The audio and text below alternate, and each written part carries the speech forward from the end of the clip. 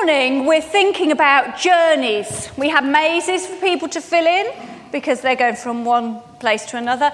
We had the quiz because it's journeys. Where would you travel to get to this point? Where do you get to? And, I'm sure that many of us over Christmas or New Year did some kind of journey. May not have been a long journey, may have just been down the road to the shop, but it may have been a journey to visit friends or relatives. It may have been a longer journey than normal. And the thing I find about journeys is, whether you like them or not, each of us like to know certain things about journeys, don't we?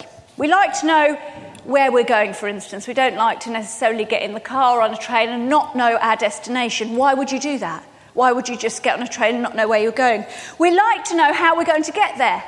Some of us like to have planned out meticulously our journey. Others of us just like to generally know how we're going to get to the place we're going.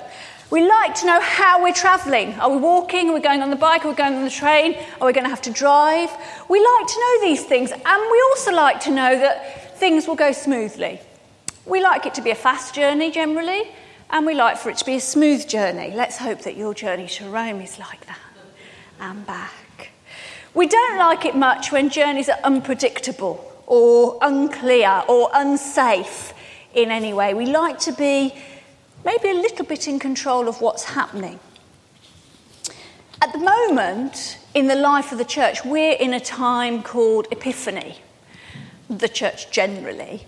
It's the time of Epiphany, and at that time we remember a journey that certain people took in the Bible. It's, of course, the visit of the wise men to Jesus. I want to read it to you. Are you sitting comfortably?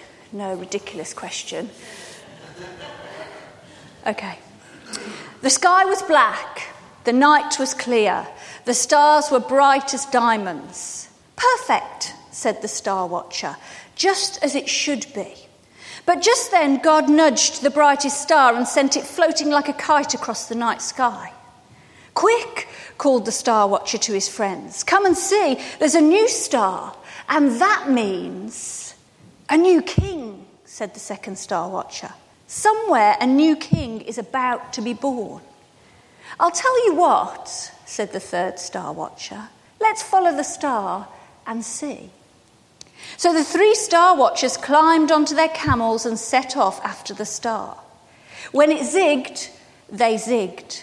When it zagged, they zagged across deserts and mountains and rivers until they reached the land of God's people, the Jews. We have come a long way, said the first star watcher to King Herod. We have followed a remarkable star, added the second star watcher. So can you tell us where the baby is? Asked the third star watcher. The baby born King of the Jews. King of the Jews? King of the Jews? King Herod repeated, trying hard not to look upset. Let me speak to my advisors. And so King Herod called a meeting that was not very happy. King of the Jews, the king shouted. King of the Jews? I am King of the Jews. Yes, Your Majesty, his advisors mumbled.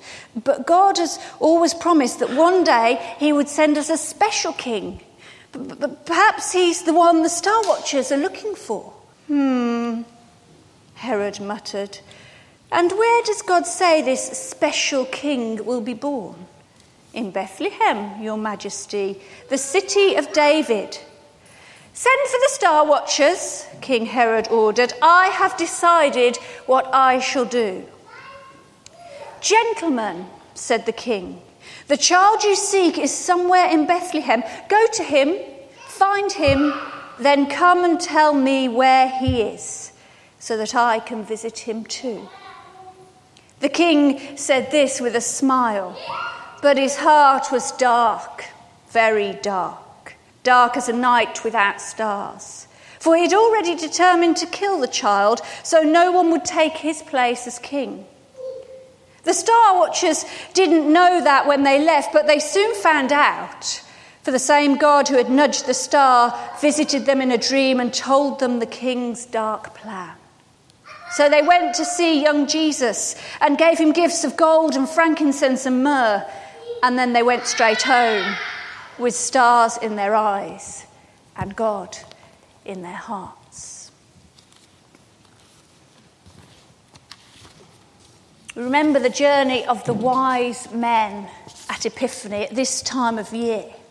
It was a very special journey, but it was far from straightforward.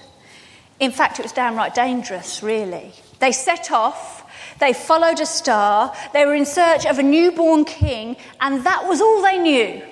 They didn't know where they were going, they didn't really know how they were going to get there, they didn't know how long it was going to take, they didn't know how safe it would be, but they set out anyway on this journey.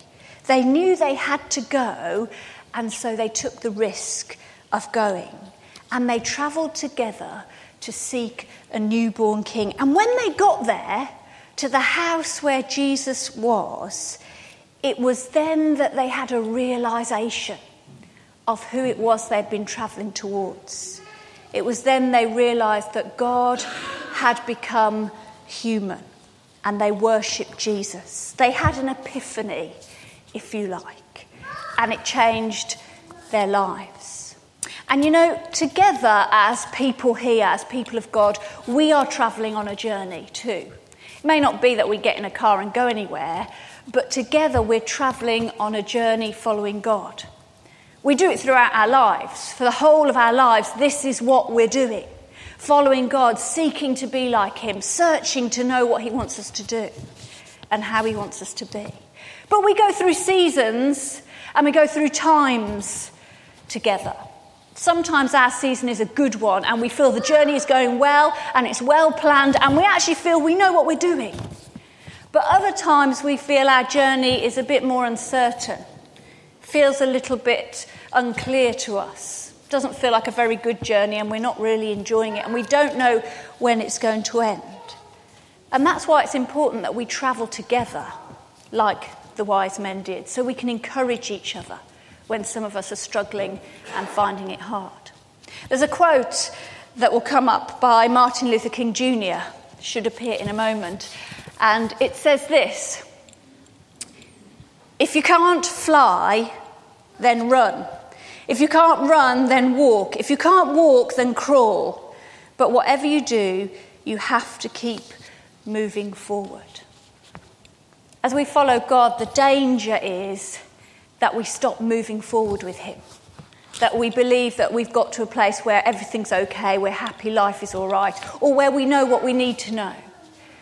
But God desires that we move forward with him, however we do it, however slow we feel it is, and that we do it together, because we can never travel very far on our own. So to encourage us at the beginning of this new year, or relatively near the beginning of this new year, I wanted to read a short poem before we sing our hymn together. It's called Let's Go. Let's go. Let's grow. Let's go for a walk. Let's not settle for talk. Let's imagine new worlds. Let's see fears unfurl. Let's listen to dreams. Let's paint the town green. Let's spike guns with flowers. Let's confront tyrants with prayers. Let's meet abuse with blessing. Let's hear people singing. Let's nurture our wonder. Let's pause to ponder. Let's stand amazed. Let's fall down dazed.